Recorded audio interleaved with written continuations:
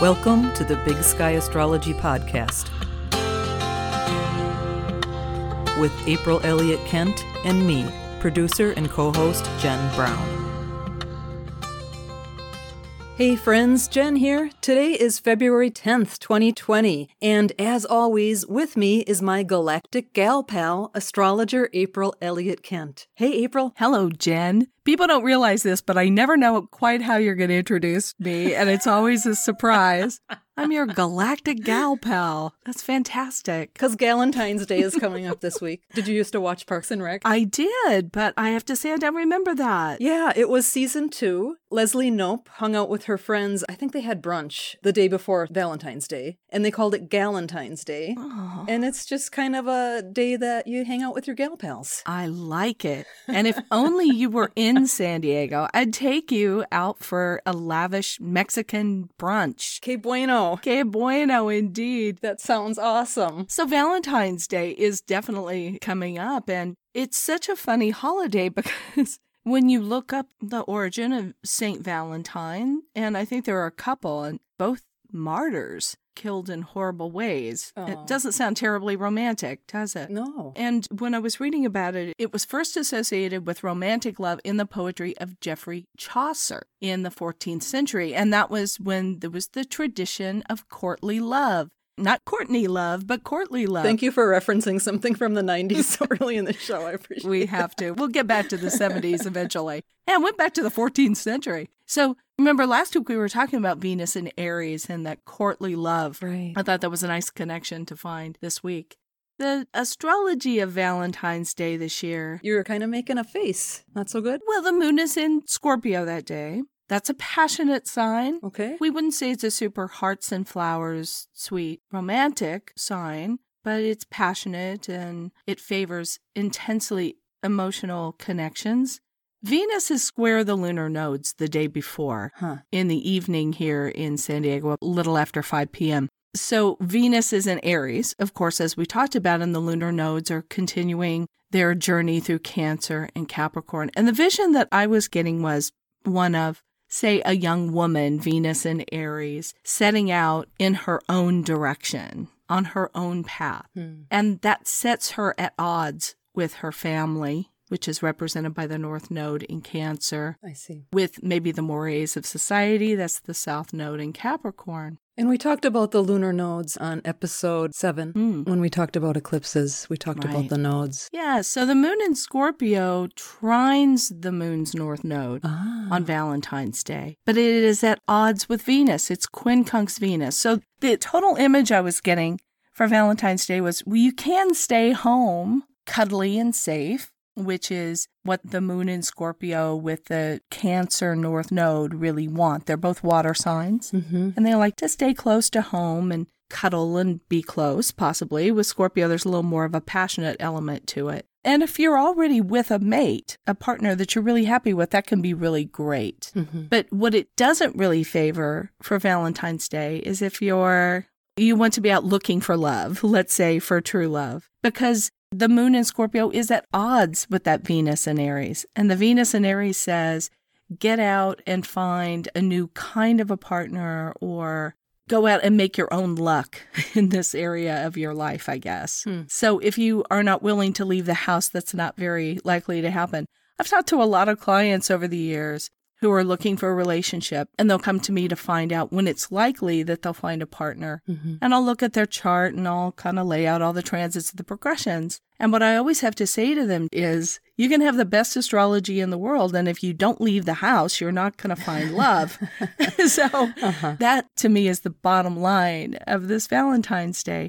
If you're not with someone, the idea is to celebrate love. So I love your idea of Galentine's Day. Get out with the people that you do have in your life that care about you and that you care about, and get out and celebrate love. Yeah. Celebrate your connections with other people. It doesn't have to all be that intense, intimate moon in Scorpio stuff. Some relationships are that way. But this Valentine's Day, it's just as good to get out and celebrate Venus and Aries. Celebrate who you are. Celebrate that you're moving in your own direction in life. And I always tell clients that to the extent that they're able to do that, To the extent that they're living the life that feels authentic to them, that's when they're going to connect with the right partner. Yeah. In this configuration on Valentine's Day, we have Venus is at 8 degrees of Aries, then the nodes are at 8 degrees of Cancer and Capricorn. And so the cardinal point that's missing in that configuration is 8 degrees Libra, because these are all the cardinal signs. And the Sabian symbol on that degree is a really interesting one. It's a blazing fireplace in a deserted home. That's what's missing in this configuration on Valentine's Day. Mm-hmm. The way I'm reading it is, again, it's the young woman is the Venus in Aries who has to go out and blaze her own path in contradiction of what feels safe and familiar and what society expects from her. To the extent that she's able to do that, then she's moving in the direction of that missing image, which is the blazing fireplace in the home. Yeah. Something cozy and warm. It's like a table missing a leg. Yeah. And that is the nature of the leg that's missing at this Valentine's Day. So if someone has a planet or a point at 8 degrees of Libra, what would you say about that then? To me, it's one of the lovelier Sabian symbol images. Mm-hmm. It says generally this is a person who is good at creating a lovely atmosphere in the home, right? Yeah. That's how I look at that one. But in general, when you have those 3 points anytime and they're making that T-square to each other is what it's called, right? Right. It's always sort of that fourth leg that's missing. And that is what's being sought or needs to be provided. Okay, yeah. It's the missing link. It's the phantom limb. If you're from a family like mine that had 4 siblings and then you lose one, they're always there like a phantom leg that's missing from the table that supports the whole structure. Yeah. That's how I read those. And we'll very often find if in your birth chart you have one of these configurations, a T-square, and there's a point that's missing, you will find people in your life that will fill in that point. Yeah. Over and over again, you see it.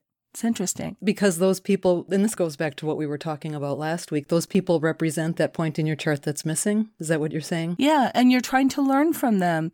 You sense that they will complete you in some way. Mm-hmm. Not always the most harmonious way, because it introduces an element that's unfamiliar, and that means adjustment for everybody. Yeah. But it also is an opportunity to learn what is missing within ourselves through another person. And is it because that person specifically has planets at that point? Usually, yes. Or within a couple of degrees, a few degrees. Yeah. So it can be any one of the planets. It might be the ascendant or descendant or the midheaven. So specifically with Venus squaring the nodes, I was thinking more along the lines of that you would follow the path with heart. Yes, but it's in contradiction to the nodes. Because she's squaring. Is that what you mean? Right. It says, this is the existing polarity that's holding sway in my life. It's Cancer and Capricorn. It's my family. It's society. All these important issues we've been grappling with while the nodes have been in those signs.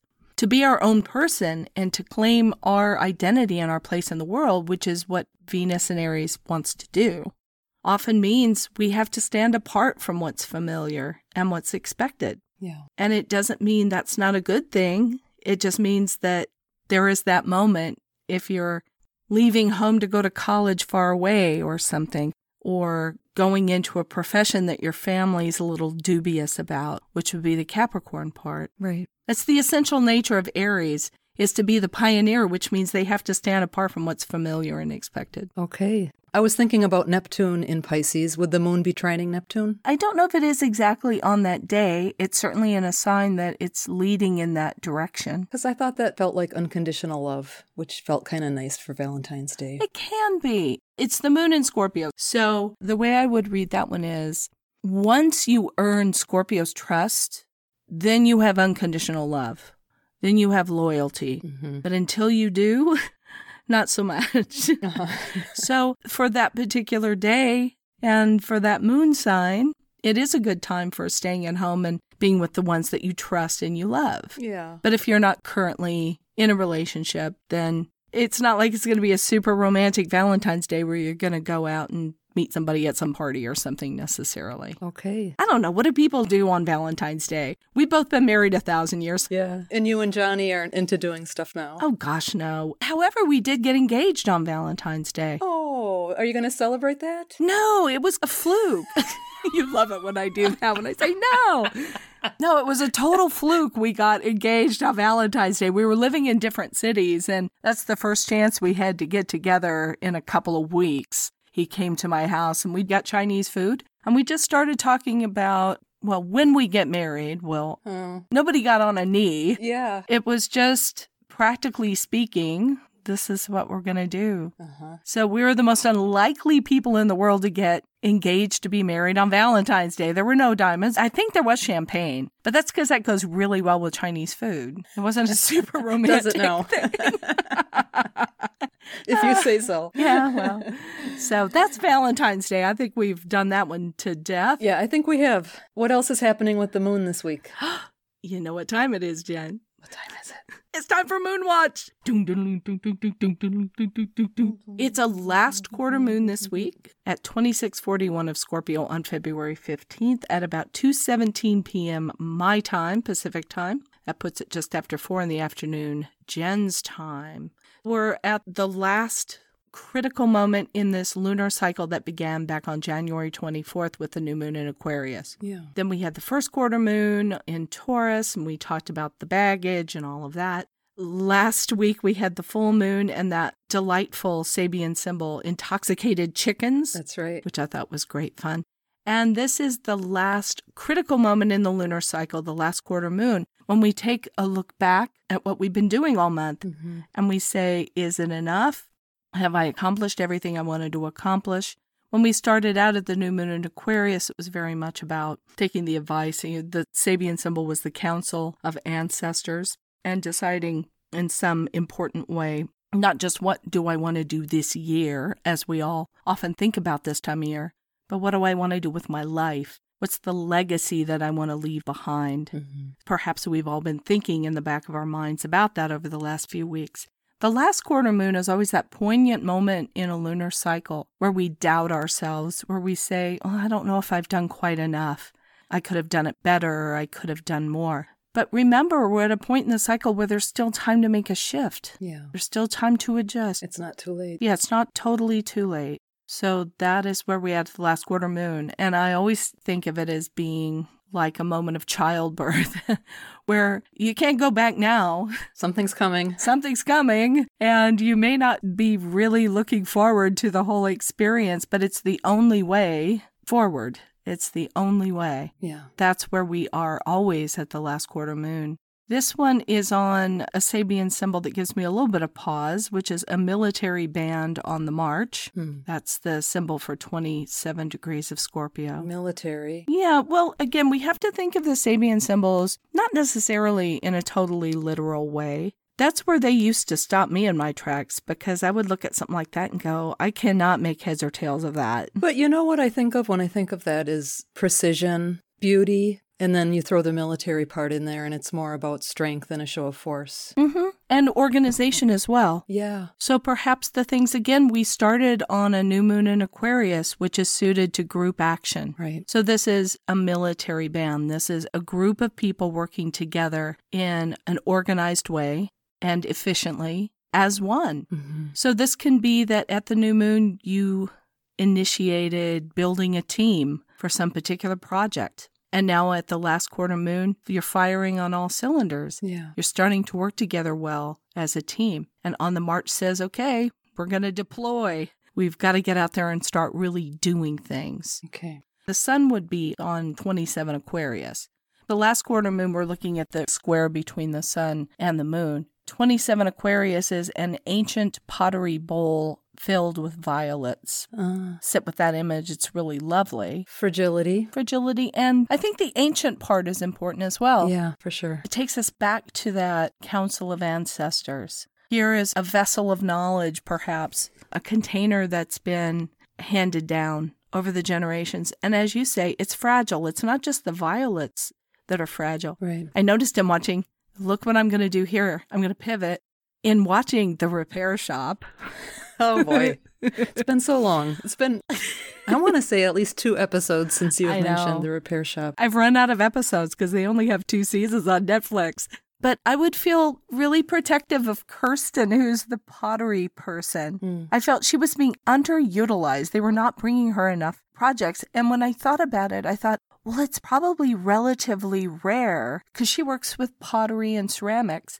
I thought, well, it's probably just rare to get things that have made it intact. Sure, that makes sense. Yeah, pottery is relatively fragile. Yeah. And so are the violets. Mm-hmm. So that's where the sun is. And yet, square that is this very strong, forceful symbol, a military band on the march. So I don't know exactly how to bring those two together, but I thought it was an interesting contrast. Well, I think they have an interesting tie because they're both beautiful, but in very different ways. Very different ways. There is a beauty to precision, which our Mars and Virgo totally get. And I guess I'm thinking more about just marching bands in general, which I get that the whole military piece is important in the Sabian symbol. But when you think about marching bands, there's such a beauty to that. Mm-hmm. Then you throw in the military undercurrent. We can think of the military as a protective symbol as well. Yeah, protective. Sure. Well, since we're talking about the military band on the march. Does it remind you of something else? Well, Mars is entering Capricorn this week on February 16th. Mars is the military planet, right? It's the planet of action, drive, assertiveness, aggression. And it is exalted in Capricorn. It's one of its very best signs. And that's because Capricorn directs that passionate physical energy of Mars in a disciplined direction and a productive direction. Okay. It'll be in Capricorn through March 30th. So we have a little time to play with this one. All things being equal, and they're not, because we'll talk about Mercury retrograde in a moment, but all things being equal, it would be a great time for initiating work projects, things that really take a lot of drive and discipline and focus, because that's what Mars and Capricorn's really good at. Yeah. Just look at your chart and take a look at which is the house that has Capricorn. Where's Capricorn in your chart, Jen? Second and third house. So it's about taking some kind of structured, disciplined, directed action in the area of your physical and financial resources, and also the way you're communicating things. Nice. It can be tackling some paperwork, it can be getting your stuff ready for tax season. This can be as simple as that. Does Mars stir up the other Capricorn planets since he's entering that sign? There's been so much energy with Saturn and Pluto and now Jupiter in Capricorn. And as he passes over the degrees from January over the next 6 weeks, does he get those planets all worked up? I was conveniently overlooking that, wasn't I? Yes. Because it started with Pluto. Yeah. It started with Pluto in 2008, going into Capricorn, coming through like Sherman on his way to the sea, just cutting and burning and having a really destructive influence in that area. Then Saturn came along at the end of 2017.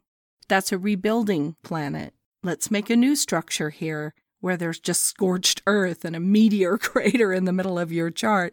Let's come and build something new. Right. Then Jupiter came in. Jupiter says, and there's a good reason for it all. Let's create something that makes sense, that has a larger purpose. And now comes Mars. Yeah, what does Mars bring to the party? Mars is deploying the troops. Mars is putting together the building crew and supervising that and wielding the power tools and the hammer and getting the stuff done. Getting it built. Mm-hmm. The military band on the march. But the thing is, when Mars is going through Capricorn, generally we do use our physical resources a little more wisely. Just instinctively we do. We implement a plan and go after it step by step. Oddly, what this is all making me think of, April, is I know one of the big transits of 2020 is the Jupiter-Neptune sextile. Mm-hmm. I was looking for a point in the zodiac where something positive and spiritual that lifts up other people comes through, and it made me think of the Jupiter-Neptune sextile. Yeah, Jupiter is in Capricorn, so it's like the solution is found within the problem. You can't find the solution outside the problem. You have to find what is useful and helpful in any given current situation. And that is the point of hope. I mean, that's where Jupiter's going to be hanging out.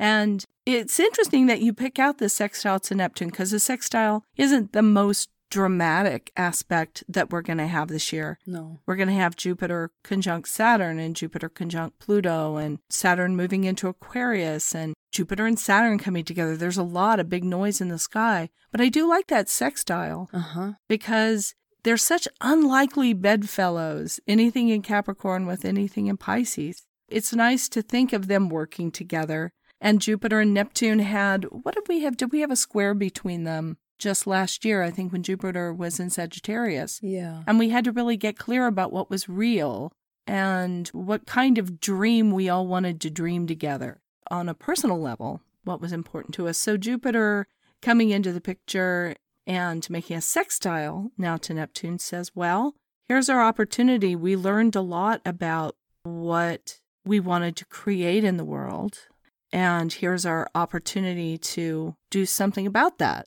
Jupiter is in Capricorn. It's a much more practical sign than Sagittarius. Right. If you're thinking on a political level, this might be a year where you want to get involved in some kind of activism, for instance. That's a good expression of Capricorn energy because it's very organized towards a Neptunian goal. I like that example. Yeah, and if it were something in your business, it's similar. It's all great to have beautiful ideas about things you want to create, but unless you have a plan and you're willing to roll up your sleeves and have the courage, the optimism.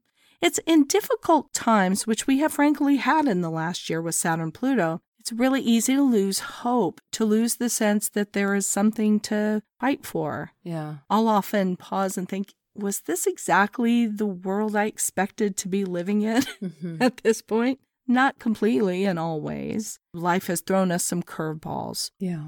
Jupiter is the planet that says, why not hope? Why not roll the dice in the direction of the thing that you would like to see expressed in the world, which is the Neptune. Right. The sextile always means it's a choice. It's an opportunity. It's an opportunity, and you can take it or not. Yeah. The world will not come to an end if you don't choose to show hope and optimism in the direction of something important to you. Mm-hmm. But if you do, your life gets a lot brighter with a sextile. If something knocks on your door, you have to open the door.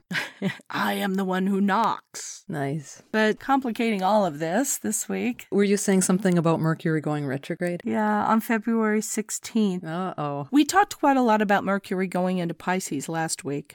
And this is more of the same. Yeah. If an astrologer wanted to concoct, let's say, the worst possible Mercury scenario in a chart, it would be Mercury in Pisces retrograde. And possibly we'd put it in the 12th house of the chart because Mercury, again, very logical, very analytical. Wants to express itself and communicate. Yeah, Pisces can do all that, but does it in a more oblique way and through images and through music and art.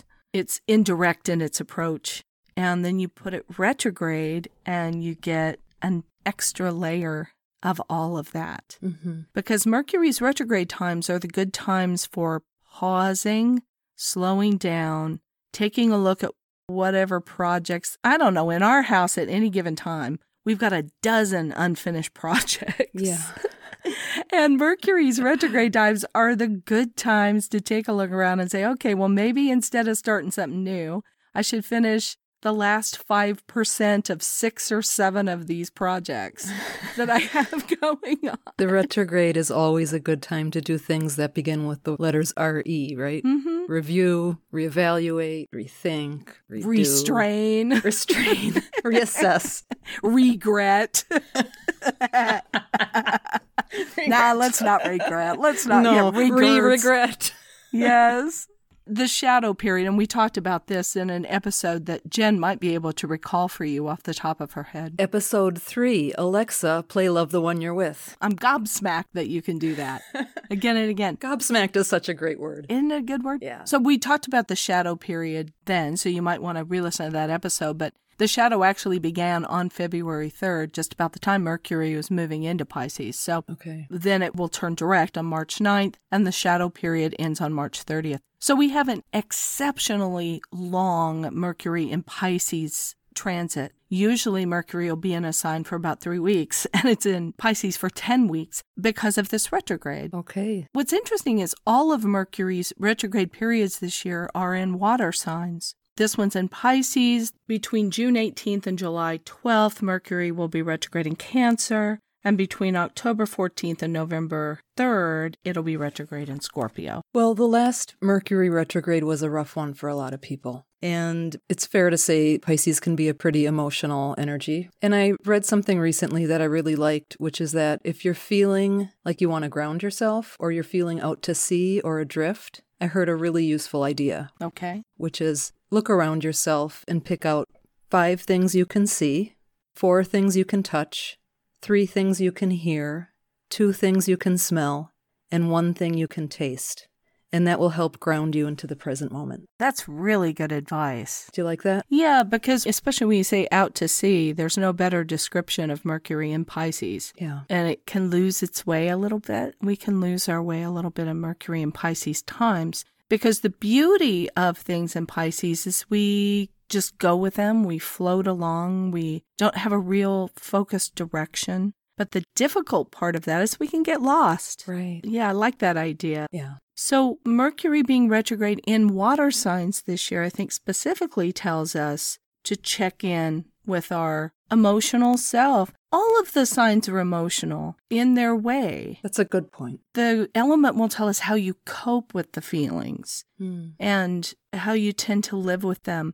Water signs really get immersed in them, and it's hard for them to separate themselves from others. Yeah. Mercury retrograde periods this year, there's always the good advice, too, about finishing old things that have been started, double checking before you sign any paperwork, all of that. I mean, that's all good advice. Mm-hmm. But what this specifically addresses is the water realm, the realm of our senses and how we cope with our emotions, having good boundaries, good self-care during this year. Yeah. Because there has been so much Capricorn, so much of the earth element has really been accentuated this year.